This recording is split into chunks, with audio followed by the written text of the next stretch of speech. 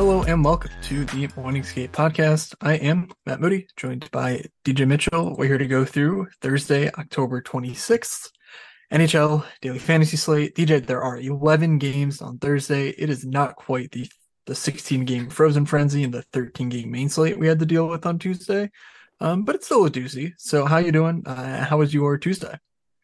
Betting wise, it was really, really good. I mean, I had like six favorite bets. Of course, I always do my insane, wild 16 leg parlay with you get a chance, you got to run it.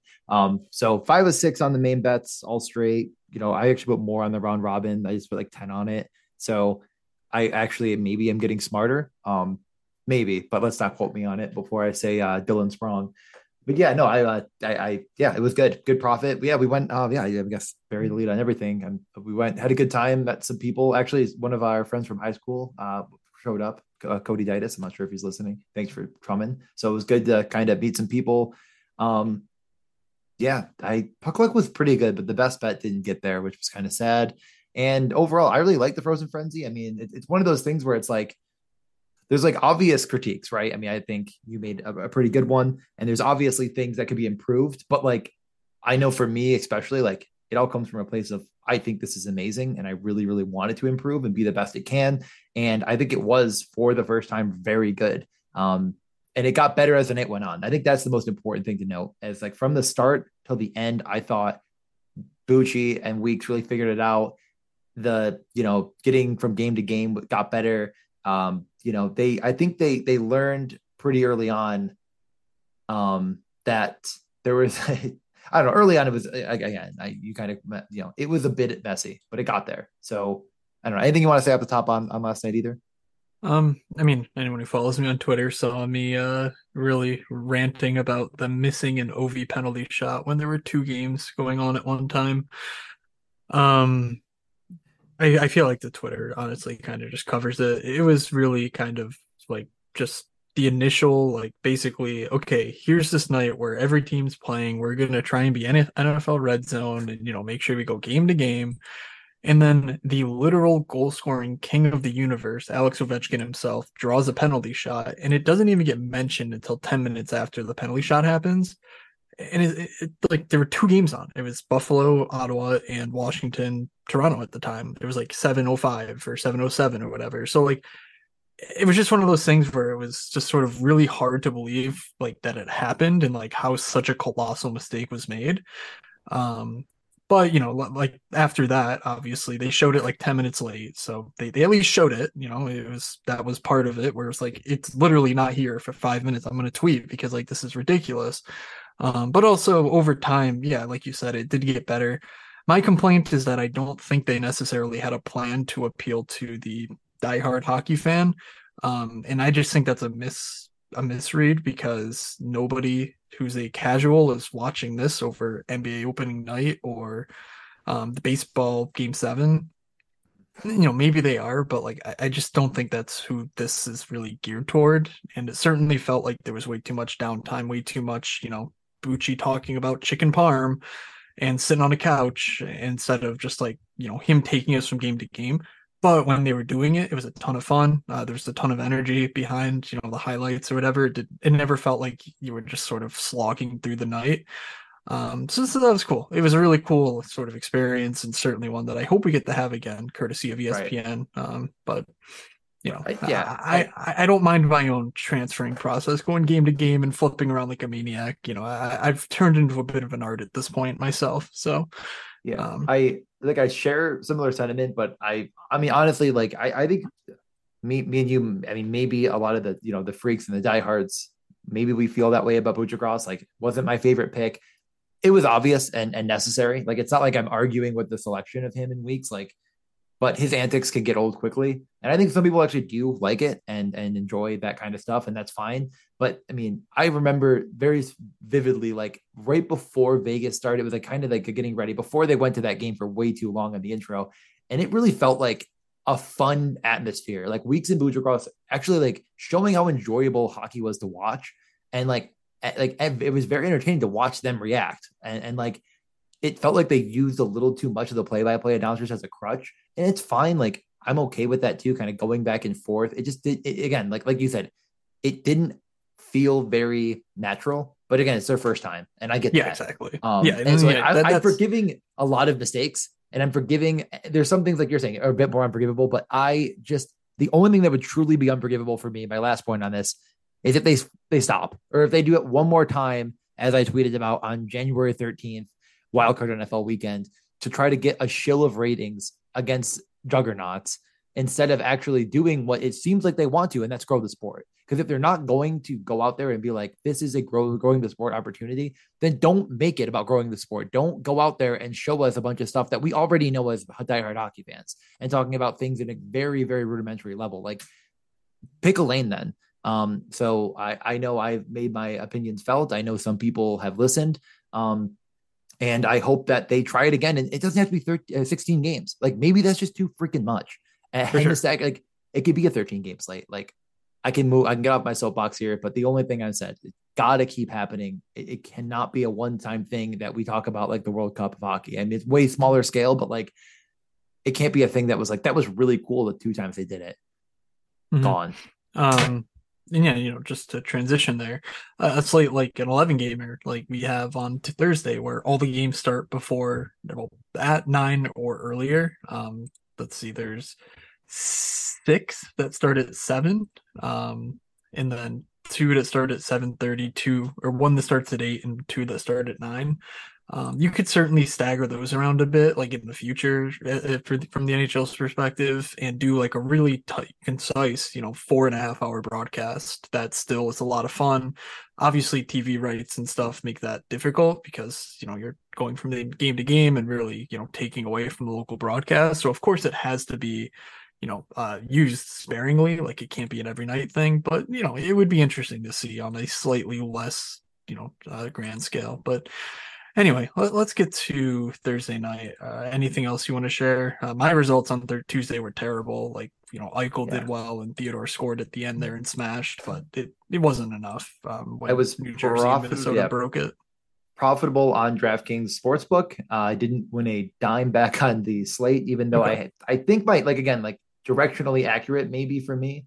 Um, but it was Minnesota or bust. Like it basically, we'll get into it. Let's just get into the slate. It doesn't really matter. I think that we did good, and we'll next big slate like 13 plus again. Next this is 11 games. I don't know. Just let's just get to the next slate. Who cares? We lost. Moving on. Okay. Yeah, so an 11 game slate here. I don't really think there's a ton of new information we have from Wednesdays. So a lot of this is going to be us trying to interpret Tuesdays, like, news and changes and stuff as we go. So, maybe one of the lesser actionable like news item slates that we have, just because every team was in action yesterday. Obviously, the weekends are busy too for NHL teams, so this was a day off for most teams. Anyway, we have Anaheim at Boston. Anaheim hilariously benching Trevor Zegras in a game where they were trailing, and he had like a 77% expected goal share on the game. Coach is going to coach. Cronin has shown himself to be no different than the other run of the mill idiots around the league. But, matchup, who cares about Anaheim anyway? Seattle at Carolina. Svechnikov has been ruled out for his return. We'll talk about Seattle and how they looked, sans Andrei Burakovsky. On Tuesday night, we have Winnipeg at Detroit. DeBrincat is a true game time decision. We'll probably find out in morning skate, like whether he's leaning in or out, but he's dealing with some sort of illness. So just keep an eye on that. My guess is he'll play, but again, we'll know a lot more come morning skate. Columbus at Montreal. Line doesn't seem to be close to returning, so I'm guessing he remains out for Thursday. Colorado at Pittsburgh. We saw Brian Rust come through for us, pretty early in the game, which was neat. But that's really the only thing we'll touch on again. Otherwise, Colorado absolutely rocked the Islanders. I mean, that game was a ton of fun, a lot of tempo. So them meeting Pittsburgh, I'm pretty excited for that game. San Jose at Tampa, the final 7 o'clock start. Alex Barabanov suffered an injury. He is out, quote, for a while. So that probably opens up a lane for someone like William Eklund or Kevin LeBanc to step into a power play job. We'll talk a bit more about, what we can expect from San Jose moving forward. And on the Tampa side, it's pretty much, you know where to go on Tampa. Ottawa and the Islanders, there's really nothing here. Brady Kachuk should have been suspended, but then it was rescinded because he's Brady Kachuk and whatever, it's fine. But he just punched Alex Tuck while he was laying on the ice. Like, okay, and that's not why he got the instigator, but whatever. It's a stupid rule, but just kind of funny how the NHL is like, yeah, not for you. Uh, Minnesota, Philly, Ryan Hartman. Okay. Toronto, Dallas. Nothing of note here at the moment. Don't think we saw either of these teams on Wednesday, but a couple high Titan or Clash of the Titans here. St. Louis and Calgary. Adam Ruzicka got hurt. Talk about that. Rasmus Anderson remains out. Probably talk about that too, because St. Louis is looking like an awfully enticing matchup for any team in the NHL this season. And finally, the Rangers at Edmonton. The other side of the Ryan Hartman night, the Edmonton Oilers now hosting the Rangers. Yeah, there's a lot to dig into without Connor McDavid and how the game sort of fared on Tuesday. So let's start things off with Anaheim and Boston if you are ready. I am ready. Yeah. Anaheim, Boston. I don't think there's a team in the league that has. I know for a fact Boston has been the best team against giving up goals. I can't imagine anyone's going to want to play Anaheim for any specific reason. They're also bad. I mean, they won against Columbus, but it wasn't entirely convincing fashion. As you already mentioned, Anaheim would much prefer being as boring and bad as possible. It seems like as they, didn't play Zegras, they aren't playing Leo Carlson. We don't know about this game yet, so anything we really want to say on Anaheim at this point is there's a couple punts here that might go overlooked, and that would be most notably Mason McTavish. But 4,900 already kind of feels a little bit steep. Not insanity, okay, he's a mid-range guy.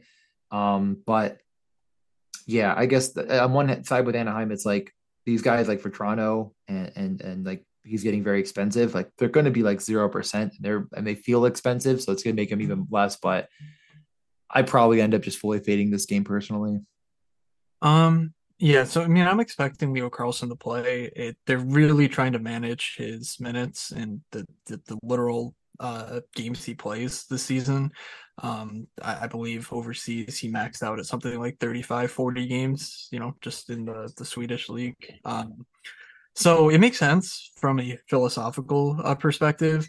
When he does play, we've not seen any sort of restrictor play. He came in his first game, played 19 minutes, followed that up with a 21-minute performance. Price down at 3,200, paired with Zegras and Terry, all power play correlated. It actually is kind of intriguing to me. Now I don't think I'm playing that without a Pastrnak, just because I think Pastrnak is probably the best pay up option. We'll talk about McKinnon. I love that game environment as well, but um, I don't think Matthews or Draisaitl are in a great spot, and everyone else is far cheaper than these guys are. So that kind of makes your decision a bit more limited. And I do think if I'm playing Pastrnak, the Leo Carlson value specifically at 3,200 does stand out to me as a reasonable way to go. So in any case, I think that's where I'm leaving things. I'm not digging deeper, second line, whatever. So, how do you want to play Boston? Are you going back to the guy who burned you in Pavel Zaki here, played 20 minutes last game? I don't know Pavel Zacha. I've still Okay. never heard of this guy. You keep bringing him up, but he's dead to me. And of course, he did score last game, as you're alluding to, against the old Blackhawks. But I mean, I think it's big serious. If you're playing Pastrnak, he makes sense. I don't know. I just again McAvoy's been good too. I guess that's worth pointing out. Might be a bit under the radar. What's his price again? I feel like it was 6,300. It's not that great, but he's been shooting. He's been maybe a little bit surprisingly better than I expected, but Marchand, I don't know. I mean, really It's not too hard. I'm probably not going to play it, but those are the guys that exist. I don't know. I feel like I Yeah. just said like these are the best players on this team, obviously, and yes, they are Yeah. still the best players on this team, and they all play together, 5-on-5 in the power play. There's four guys. They're playing Anaheim. Like people are going to do it. I think I'm going to not do it. JVR, the other guy in that top unit, DeBrusque, after being like benched for the team meeting, was back to playing a pretty big role, but not in the first power play.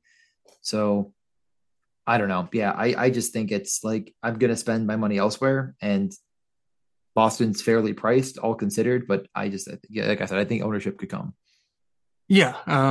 So, let's move on though to Seattle, Carolina. Um, so Carolina welcome back Sebastian Aho last game. That was relatively unexpected. There was some rumor of it in Morningscape that he could return. He came back and really their lines were a complete mess. So he's listed as a wing on the slate.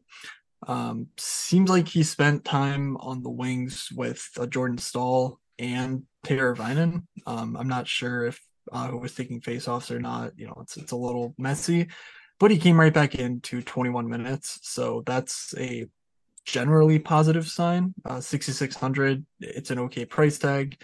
Um, I'm a little interested if somehow it's like, oh, Jordan Stahl's actually like playing with him, then just like stacking those two guys together. But that's just a donkey nonsense type take on Jordan Stahl.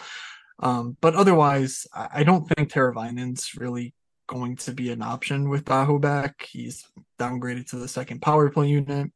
Um, and so I think this is just you got to wait and see if Nachas is there with Aho. Maybe you use up two wing slots or something. But generally speaking, this game feels a little bit gross. And if I were to target this game, I'd honestly probably rather chase the other side, where there's lots and lots of value options that I feel better about than 6,200 Jarvis and 5,600 Michael Bunting. So any hot takes on Carolina here? I don't have any hot takes. I mean, I think if I'm playing Carolina, I honestly, I mean, just candidly, I doubt it. But this Nature's price is at least interesting to me. He hasn't been unbelievable by any stretch. Like, I mean, I guess the 6 points in 7 games isn't terrible. But the shooting, the rates haven't been world beating, albeit I think the best on the team with Aho being out. I would be interested to see if him and Aho don't stick together though. And if that's the case, that's maybe when I give it a couple of looks. Both at wing is weird, not preferable, but that is at least something. I guess my interest would really start and end if it's like Aho, Natras, and Jarvis together or something like, and then you get that full power play. And it feels like if that kind of comes out right before lock, it's all kind of right in the middle around the 6K mark. It might be a bit unique. D'Angelo would pair with it as well. I just you don't have to, but you could. That was the Yeah. power play. But again, like that would be interesting to me if it's like, okay, they're going full on. This is our offense line. Yeah, and we talked about Brett Pesce being out last pod, I believe. It sounds like Yes. Pesce is going to be out for like a while. So that just further entrenches D'Angelo and Orlov as options. I don't think they're great options necessarily, Yeah. but they're fine. At their prices, they're only going to increase in price. So if you're playing Carolina, this is a team where, like, obviously D'Angelo gets the power play one, Burns gets the power play two, but so many shots come from the point, and they're just so generally involved in like the cycling, in the offensive zone that like it's perfectly okay to just stack whichever who stack whoever with whoever. Brady Shea's 2,900. Like I don't really understand that either. So like any of these three guys, I think are really good plays for the salary you're spending on this slate. Seattle, Yanni Gord, 3K, coming off of what? Okay, he's played what 7 games this year and hit at least 16 minutes in all but one of them. Did he wind up finishing the game centering McCann? Let's see. I Hold can on, I'm check that pulling it up myself too. Yeah, I mean that Seattle game was because I mean he yeah. started centering Tolvanen and McCann, which was very intriguing. Yep, there it is.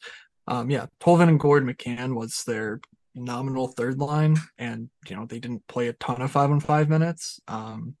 But Tolvanen McCann, they each play prime roles on opposite power play units. So I'm, fine with those guys. And then Gord at 3K is just a solid value.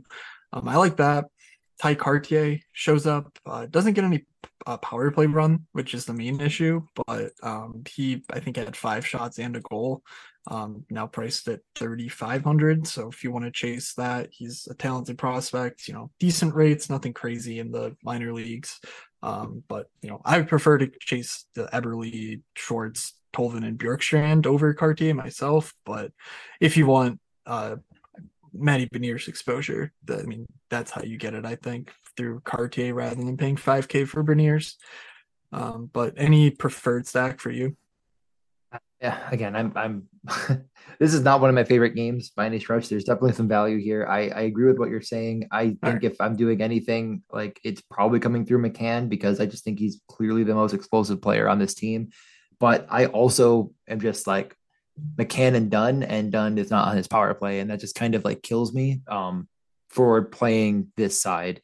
I just don't have enough faith. And I get the Cartier thing, like that. It does actually make a good bit of sense. No power play run on either unit, which was tough, but he does seem like a good player that is has rates and is going to be. I don't even know his price off the top of my head, but I'm sure it's really really cheap.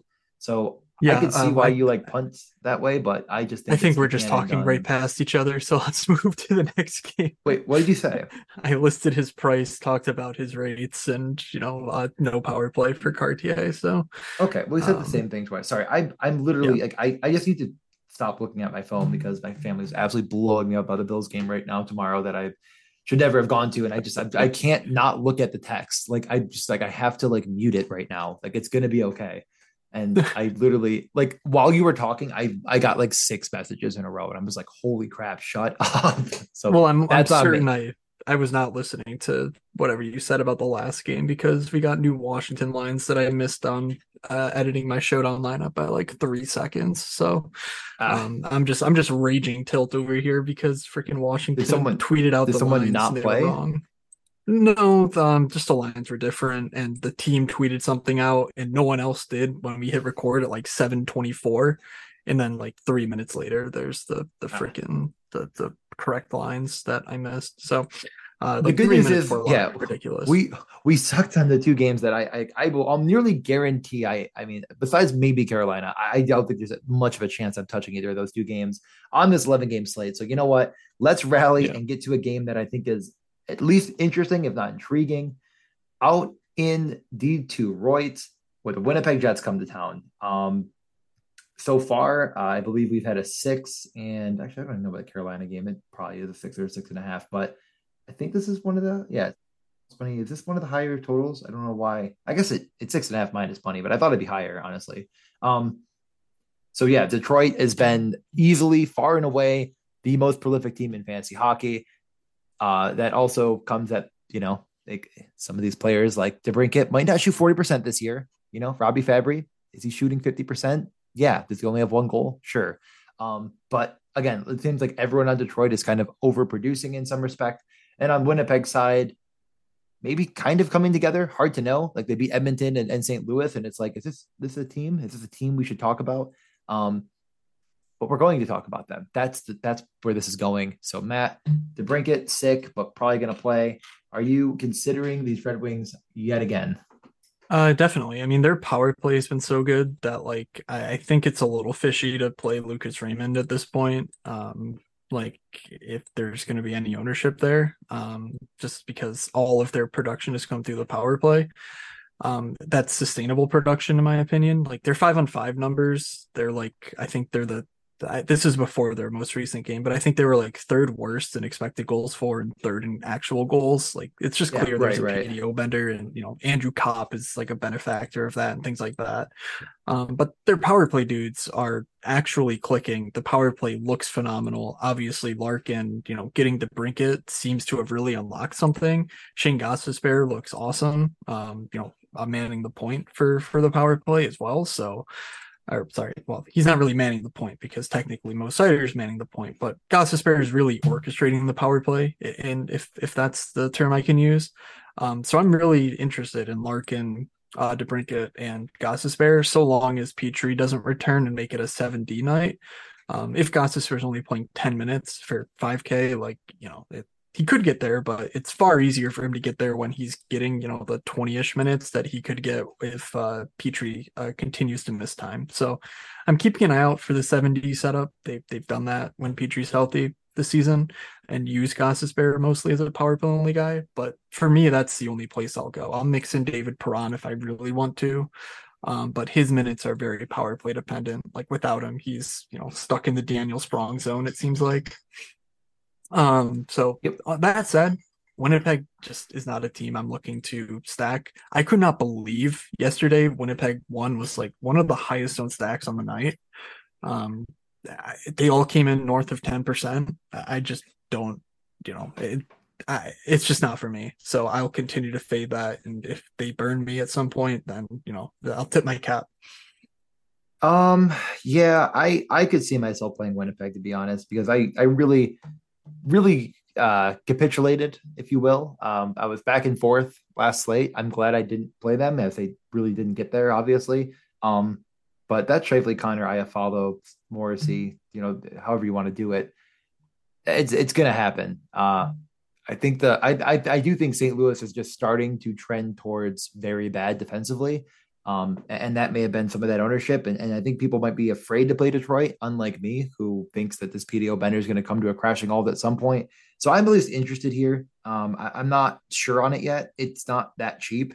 And there are a lot of good options on this slate, but it's in my consideration set. I'm not looking at too much of this potential value. I mean, Ehlers still first power play, but hit the post, didn't score. I'm not even sure. I think he may have registered one shot on net, but only 15 total minutes is kind of stinky. Um, Second unit, I'm not that interested in. I know Mason Appleton got there, he with a goal. But yeah, I for me, it's like I am considering this top line, and that's all there really is to it. Yeah. I Detroit's mean, good I too, think but if, you covered yeah, that. like, yep. Okay.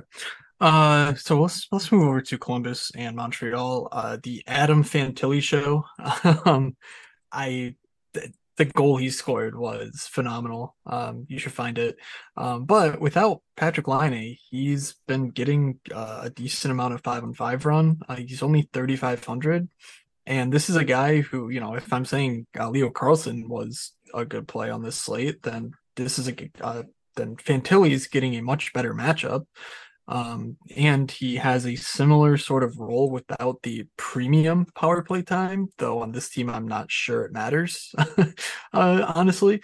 Um, and so, with all that said, Fantilli's a guy who profiled very similar to Jack Eichel in college. And like, we know what Eichel did his rookie year. It was certainly better than 3,500 in a matchup with Montreal when he's reasonably playing 17 minutes on the night.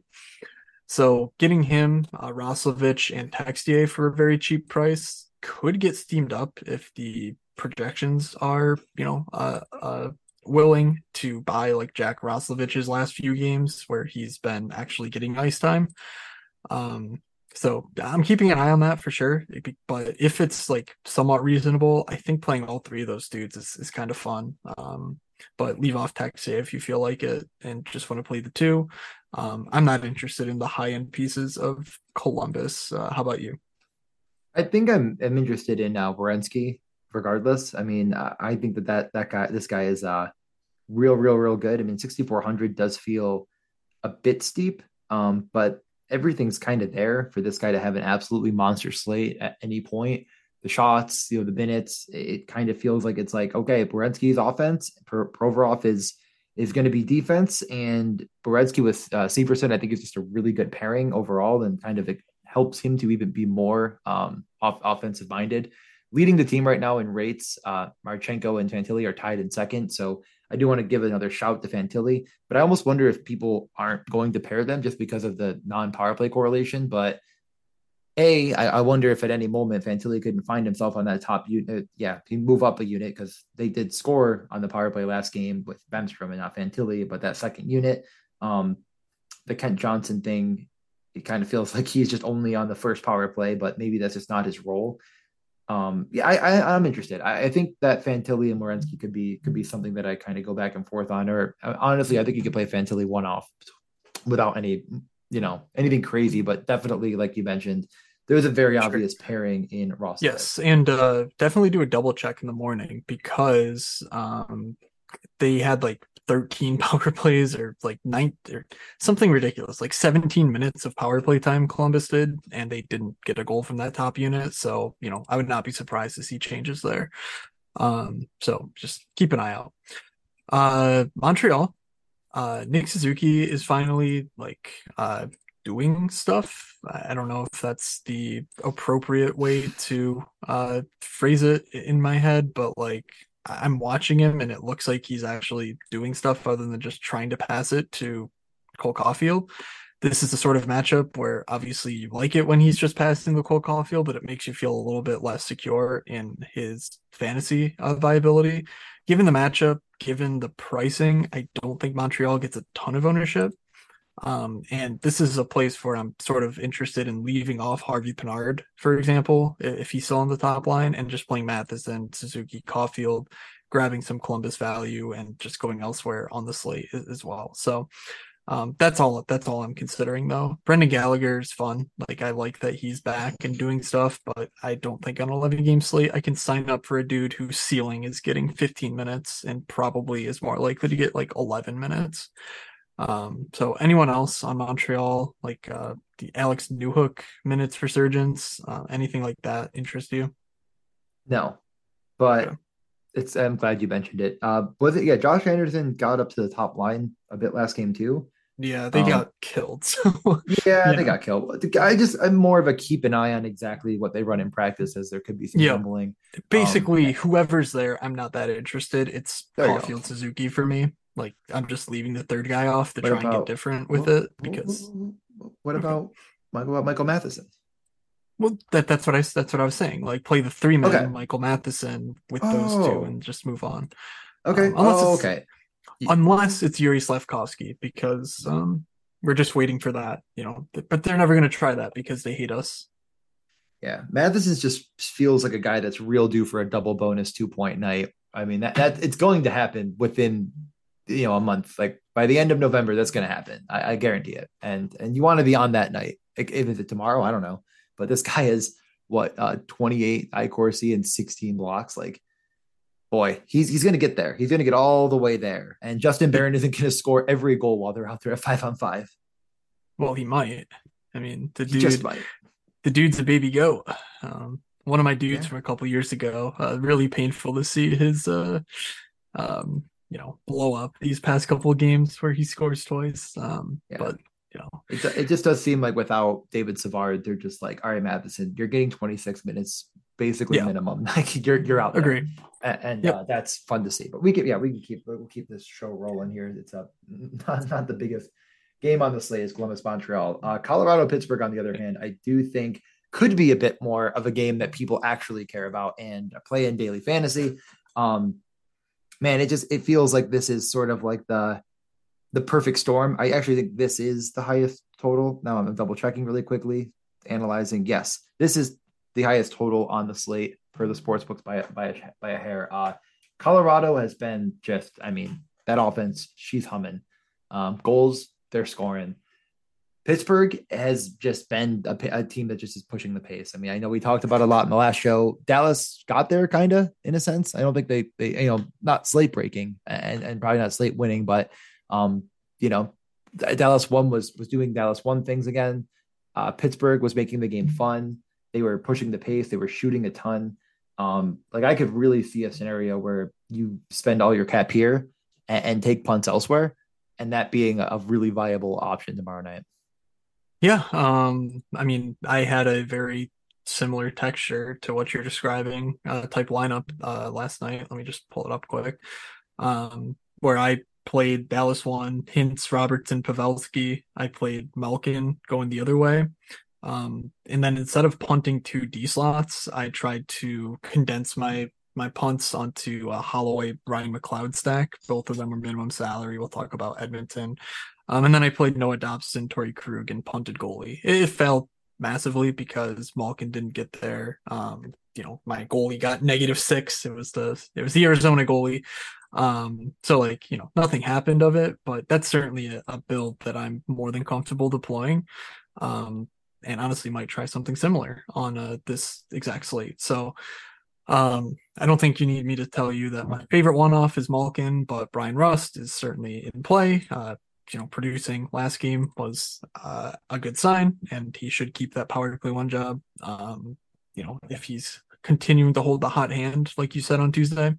And otherwise, just keep an eye out. But we got Lehkonen, McKinnon, Nichushkin. McKinnon's really expensive, but Nichushkin, Lehkonen are cheap enough to where I'm actually considering playing Nathan McKinnon on the slate. So that should tell you something about Colorado's ownership, because if I'm interested, it's likely the field is going to pile on. But good spot, good players, and good prices. So anything else? I mean, yeah, no, Great.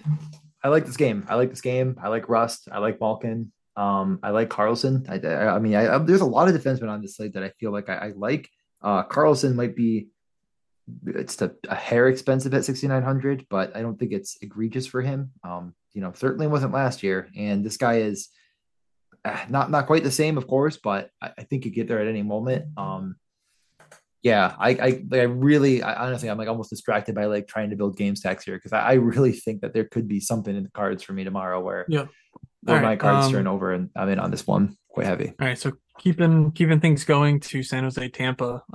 Tampa is a little bit cheaper than you might expect a team to be playing the Sharks. So right away, I could see ownership coming in on guys like Victor Hedman, Nikita Kucherov, Braden Point, um, Steven Stamkos, obviously. This is, I think, the classic either overstack or just don't one off a Kucherov or something. Like, I just don't think that's ever going to end well for you. Don't play any depth in Tampa. I don't think there's any value to any of these plays. Even Nick Paul is so thin that, like, if you're not playing him in a 5-man power play stack, I just don't see how you're, plus EV over the long run. Because he's getting you either one or he's getting you, 10 or 15 if the power play puts up multiple points. So that's pretty straightforward. Any complaints about my Tampa takes, we can sort out top stacks later on in the show. Okay, Great. Okay. sorry. So, Yep, nope, you're fine. Because what I wanted to do is talk I about know. San Jose because that's where things are actually interesting. Like I mentioned off the top, Barabanov got hurt late in the game. And in the 6-on-4 situation, they did not use Kyle Burrows and they used both of LeBanc and Eklund, in addition to, 4 power play guys, which included Fabian Zetterlund. So I guess technically Zetterlund too could be in that mix as far as who's the power play one guy. But, between LeBanc, Eklund, Zetterlund, all these guys are sub 3K. All of them presumably are going to get increased roles because Barabanov was, a key winger on the team. And so whoever wins the job, I think wins daily fantasy relevancy. And all 3 dudes have some combination of, elite prospect potential and really strong rates. Like obviously Eklund doesn't have the rates, but he has the profile. LeBanc the inverse, and Zetterlund kind of has a little bit of both. So I'm keeping a very close eye on this situation. This is the prototypical one-off punt spot. Maybe pair a couple line mates if you want to play like a hurdle stack. But Tampa's, giving up a ton of shots. So even if they don't score, I think these punt plays can get there on this slate. Yeah, no, this is really an interesting game. Honestly, it is so cheap. Um, I could really see myself again. This is not a game I like. But punts on San Jose. I mean, gun to head to pick one right now. Is there one that you think you're like, if you're thinking like a one off too? I'm talking like you're just playing one guy. You have the room. You decided. I mean, is there one guy you think is just a bit above the rest, or not really? Yeah, I mean it's back-to-back games where Kevin LeBanc has gotten up north of 15 minutes, and that's a really important threshold to me because we know the guy historically just really continually fails to crack that. So if we get any sort of confirmation that he's the guy, I'm very interested. If it's Eklund, I'm slightly less so, unless he's also alongside Hurdle at 5-on-5. And then if it's Zetterlund, I will consider it, but we haven't seen him crack 15 minutes yet, so I'm a little bit skeptical that he can really get like this outsized role. But just Barabanov did everything for San Jose. Just he wasn't great, but he did just a little bit of everything. So I do think there's some role to grow into for those guys. So Ottawa and the Islanders. Noah Dobson is on this slate. Noah Yep. Dobson continues to smash. I will once again note that as long as Scott Mayfield is out, I am playing Noah Dobson. Once Mayfield returns is when I'm saying, okay, maybe not Noah Dobson, because I want to see Noah Dobson killing penalties. I want to see him, in defensive situations like he is right now. And without Mayfield, that's what he's been doing. So that's all I have from this game. So talk about whoever you want to from this game. Sure. I think again, like I've said it going into the year, I think the Islanders are kind of fun. They're not crazy. I'm not going overboard here. Okay. I think they may be a little bit fun. They right now, 5-on-5, fourth most Corsi against per 60. Okay. Oh, I mean, they're not, league leading by any stretch in Corsi four, but they're not. I think they're in like I guess they're in like the bottom 10 or so. Uh, they will have fun, but all their Corsi is going to come from the same guys. I do think that there's just this stigma around the Islanders that needs to go away. I'm here to get rid of that stigma. Okay. Noah Dobbs is going to play a bunch of minutes. Ottawa on the other side, albeit it's been a bit lucky, some of their guys, and some of their guys are just like, I mean, again, it's not egregious like Detroit, but I think that some of these guys might not quite, I don't know if I'm paying the price for Stutzel and the Chuck. Okay. That's what I'm getting at. But I think you could very reasonably play a couple guys in this game and feel good about it.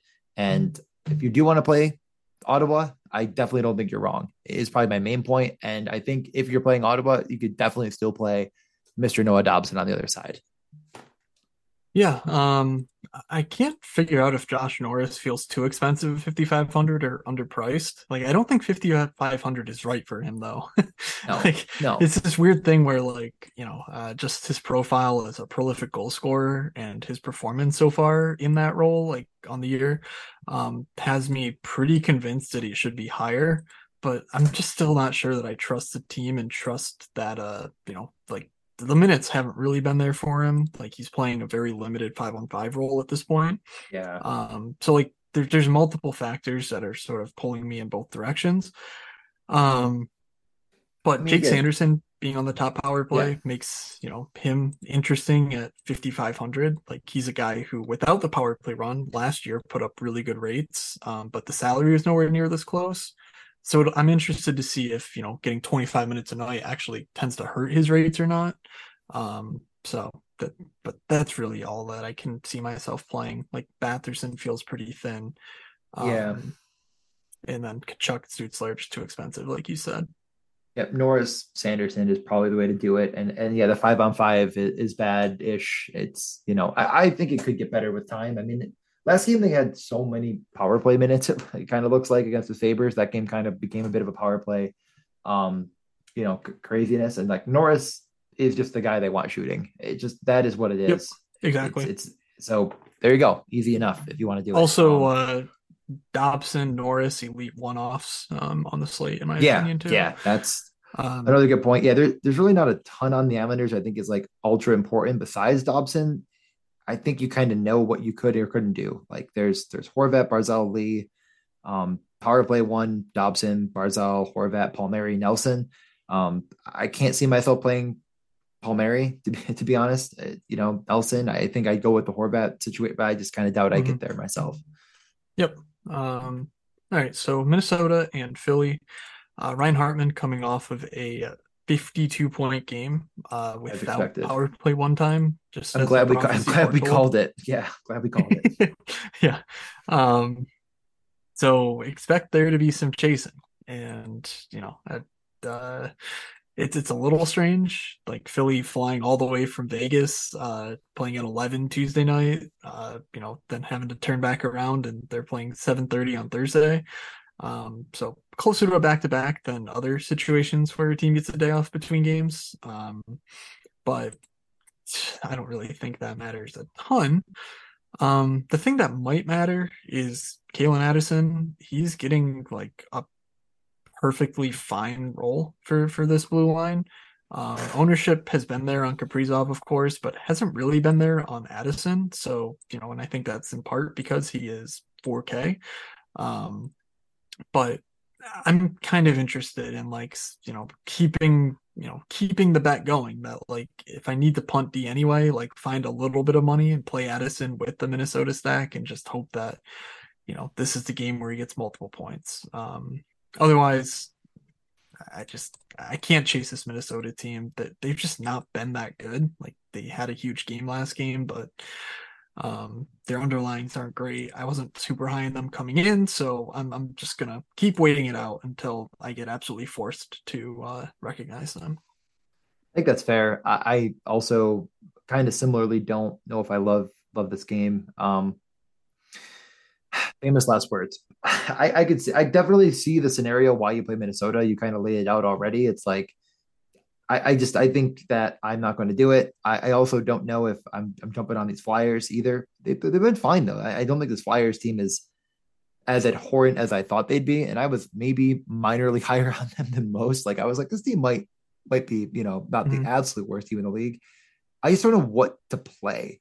Like, do you just like Um, look at Owen I Tippett mean, and say, like, I don't understand what they're doing on the power play at all. I guess Sandheim's going in for York now. That's cool. So what? So you're playing like I don't know. I'll let you go. I'll hang up and listen. yeah, I mean, what they should be doing is putting Tippett in the brink spot, but I think they like the York Tippett like second unit, and I think they let off a power play um Yeah, against they split Vegas. pretty. Yeah, they split pretty down the middle. I mean, Tippett feels cheap at 4,400. It's kind of like what I'm Yeah, wrestling with. exactly. Um, they put him with Kateria, if I recall correctly, and I believe I Yep, do recall yep. It's correctly. Couturier, Atkinson, Tippett, and all those guys are sub 5K. Just the thing It's is, the shooting. optimizers are really like projecting their rates for Atkinson, Couturier as if they weren't like returning from a year-long hiatus from playing professional hockey. So I've noticed some higher ownership on these guys than I'm comfortable with. So I don't know, maybe Tippett falling from 6K to begin the year to Yeah. 4,400, despite being in his probable best role to this point, alongside Yes. those two. That might make it worth it, but um, yeah, I'll keep a closer eye on ownership than anything else. But that's where I would go if I were playing Philly, Has York just been because. any better at shooting the puck? Not really. Okay, not really. No, but I'm he's been wondering on getting Kit. so many minutes that Yeah. he's actually in play now. Okay. Um, Yeah. I didn't look at his price directly. 3,400. Okay. Yeah. I could be convinced. I mean, he's yeah, actually shout out like, to yeah, the Paul Newman in the Discord. He's a York guy, so every time he does stuff, he posts, and it's a good guy to get on the ground floor of because Cam York is really good. We just got burned by him so many times last year. I think we're just like just wait. yeah. But this is the York emergence if you're willing to bet on it. So I think Tippett York is Toronto, viable. Yep. okay, Toronto Dallas. I really don't think outside of the main dudes in this game, I have any interest in punts. And the main guys in this game are so expensive. Like Toronto to me is a much different matchup than Pittsburgh, so I'm not that interested in chasing the Robertson line. And I just, I like these other values on the slate more than, or sorry, these other high end guys on the slate more than Austin Matthews. So maybe famous last words, but um, I think I'm pretty much out on this game, and I'm not aware of any news that really changes anything based on what we know, from the previous 5 games for each of these teams. Yeah. No, it just comes down to opportunity cost. And I like Pittsburgh, Colorado, um, Tampa, definitely more. I don't need to, I guess, quote myself on every single player, every team here, but there's definitely too many Yeah. options I like more than either in this Yep. game at their steep prices. So So it's just everything you think. Yeah. yeah, just note that Nyes got moved down to the third line, Bertuzzi's with Tavares, Nylander, and Yarncroze with Matthews, Marner. So if you're trying to stack, that's what you should be looking at in your optimizers. Okay, 2 more games: St. Louis and Calgary.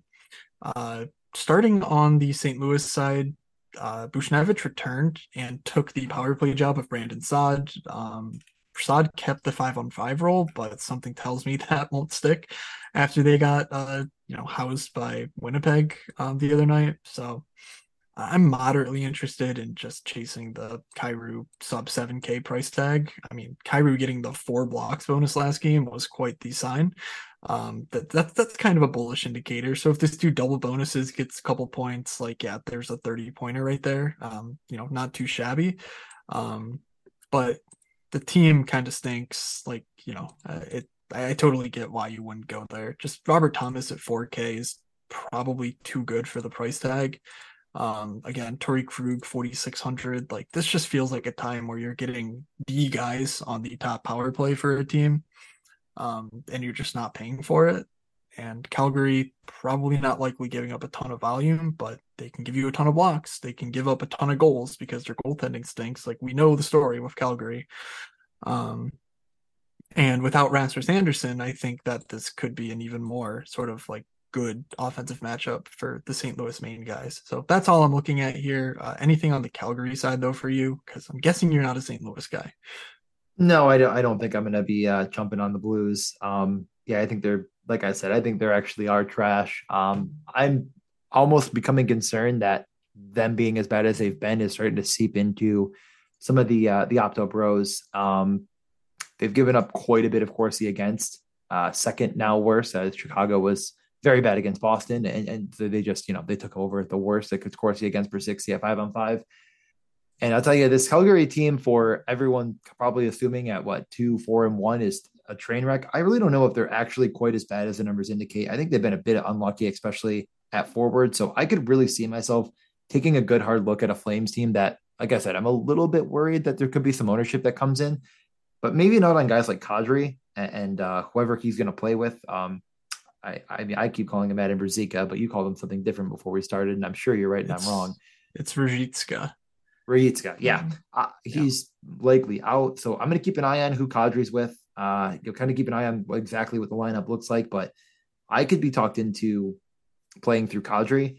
No Rasmus Anderson again. He'll be, definitely out for the suspension which was upheld, but it would have been out anyways, even if it was diminished by a game. Hannafin up on the top power play. Mackenzie Weegar's rates have been fantastic, but not on the top power play. You could Yeah. probably convince yourself on either of them. I don't know if I'm going to myself, but could see myself with a Kadri and another guy that he's with at 5-on-5 and just see what ends up shaking out exactly with their practice tomorrow. Yeah, that's exactly what I would do as well. So, just the pricing on Lindholm Kadri on smaller slates is interesting, like to just stack those two together because they're both so integral to the power play. And could condense 60% of the shots on 2 sticks, which is nice.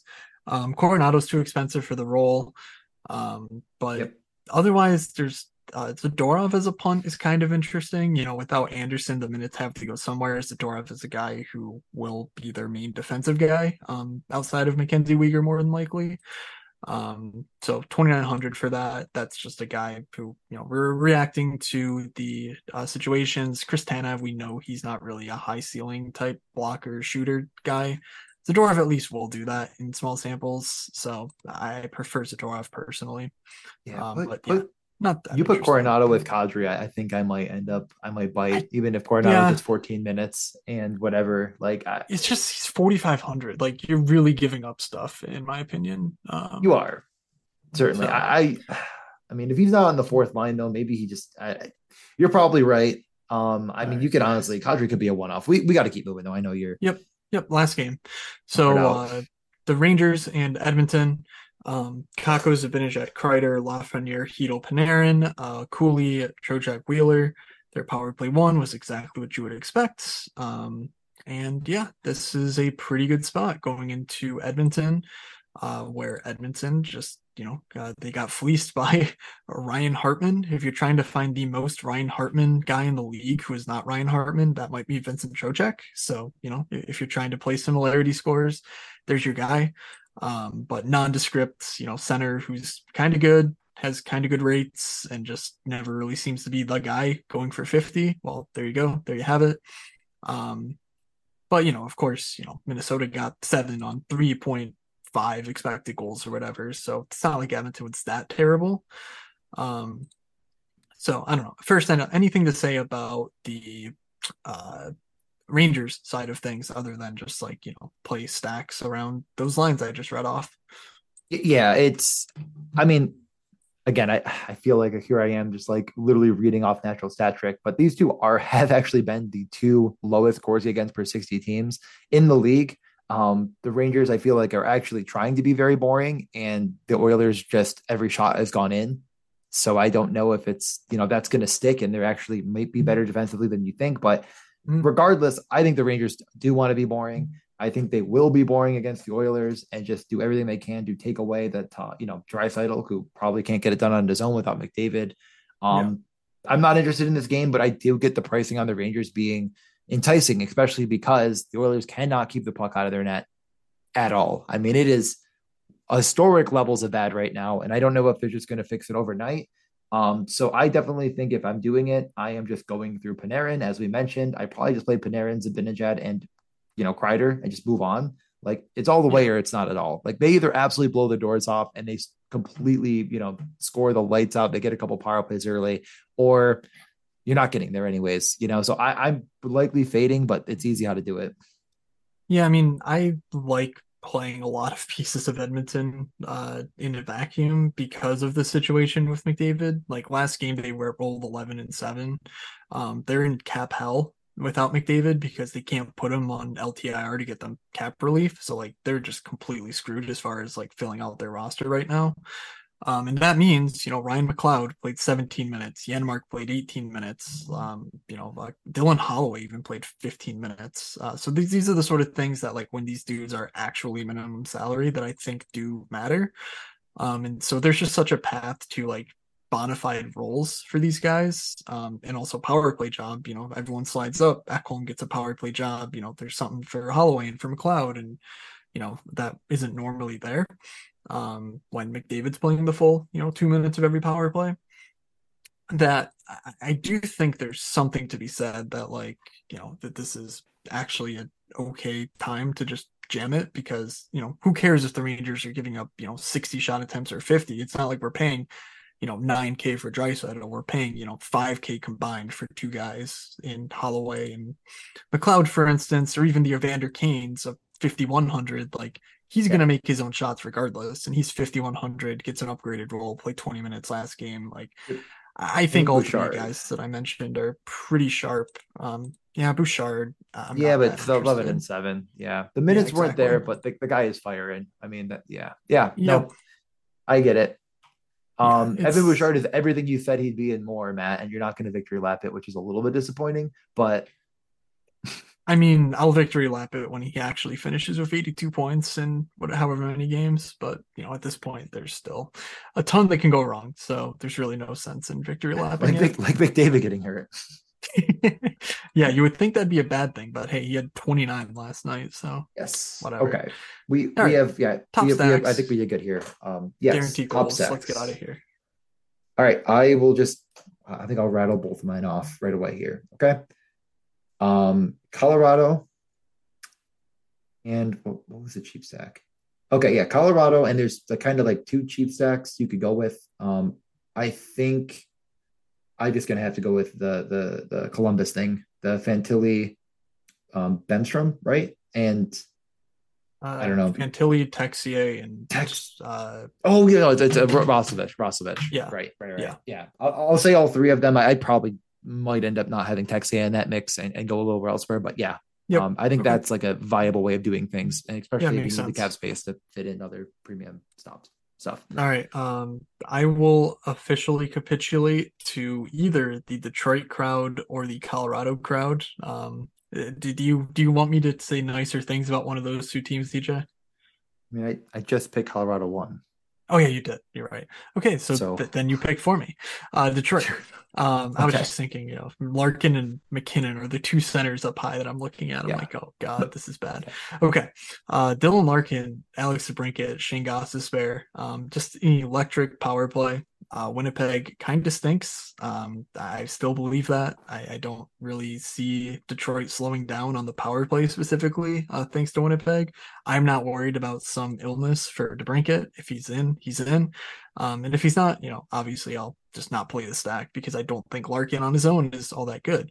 But Larkin, DeBrincat are expensive enough to the point where I don't think they get a ton of ownership. And what they've shown is certainly inflated by the percentages, but the chances they're creating are totally real. Their power play looks awesome. And Gossesbear's a key engine to that power play as well. So I love that 3-man stack in this matchup. Um, so let's see, you took both your stacks already. Yeah, I said them both, right? Um, By the way, I guess I should probably specify Nurtushkin, McKinnon, Lehkonen, kind of Makar was what I was looking at, and I get Nurtushkin's not yeah. power play one. Just I kind of forgot like Rantanen wasn't there, and I do think you could still play him.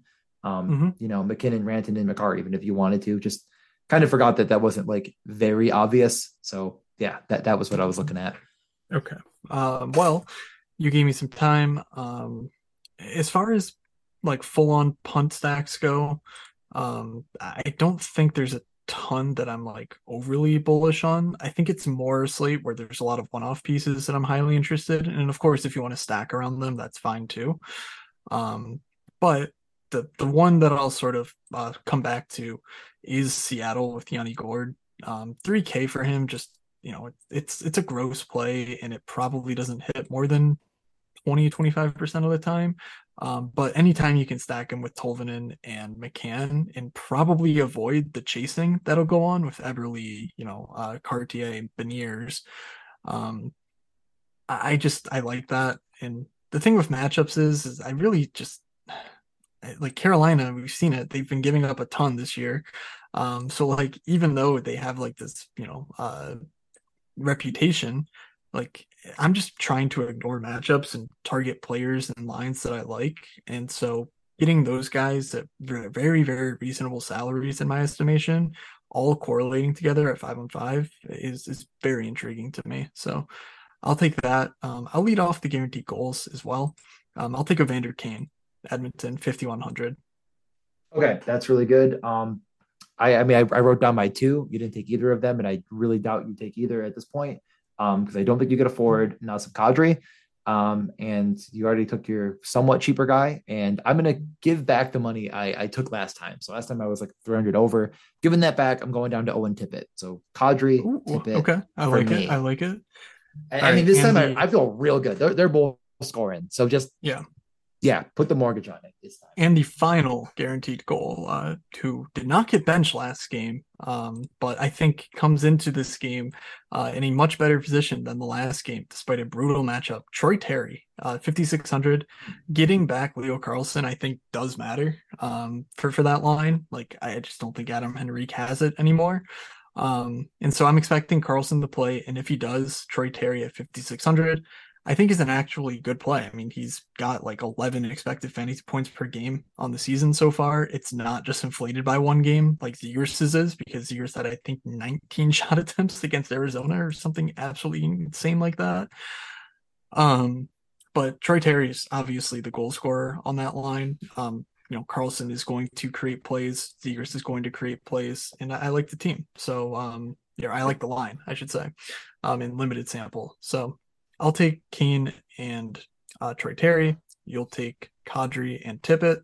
And there's 4 goals for you to get you started. Anything else before we head into our Thursdays? No, I actually really like that. I mean, it's funny, like the highest PDO teams in the league, Bruins are like third.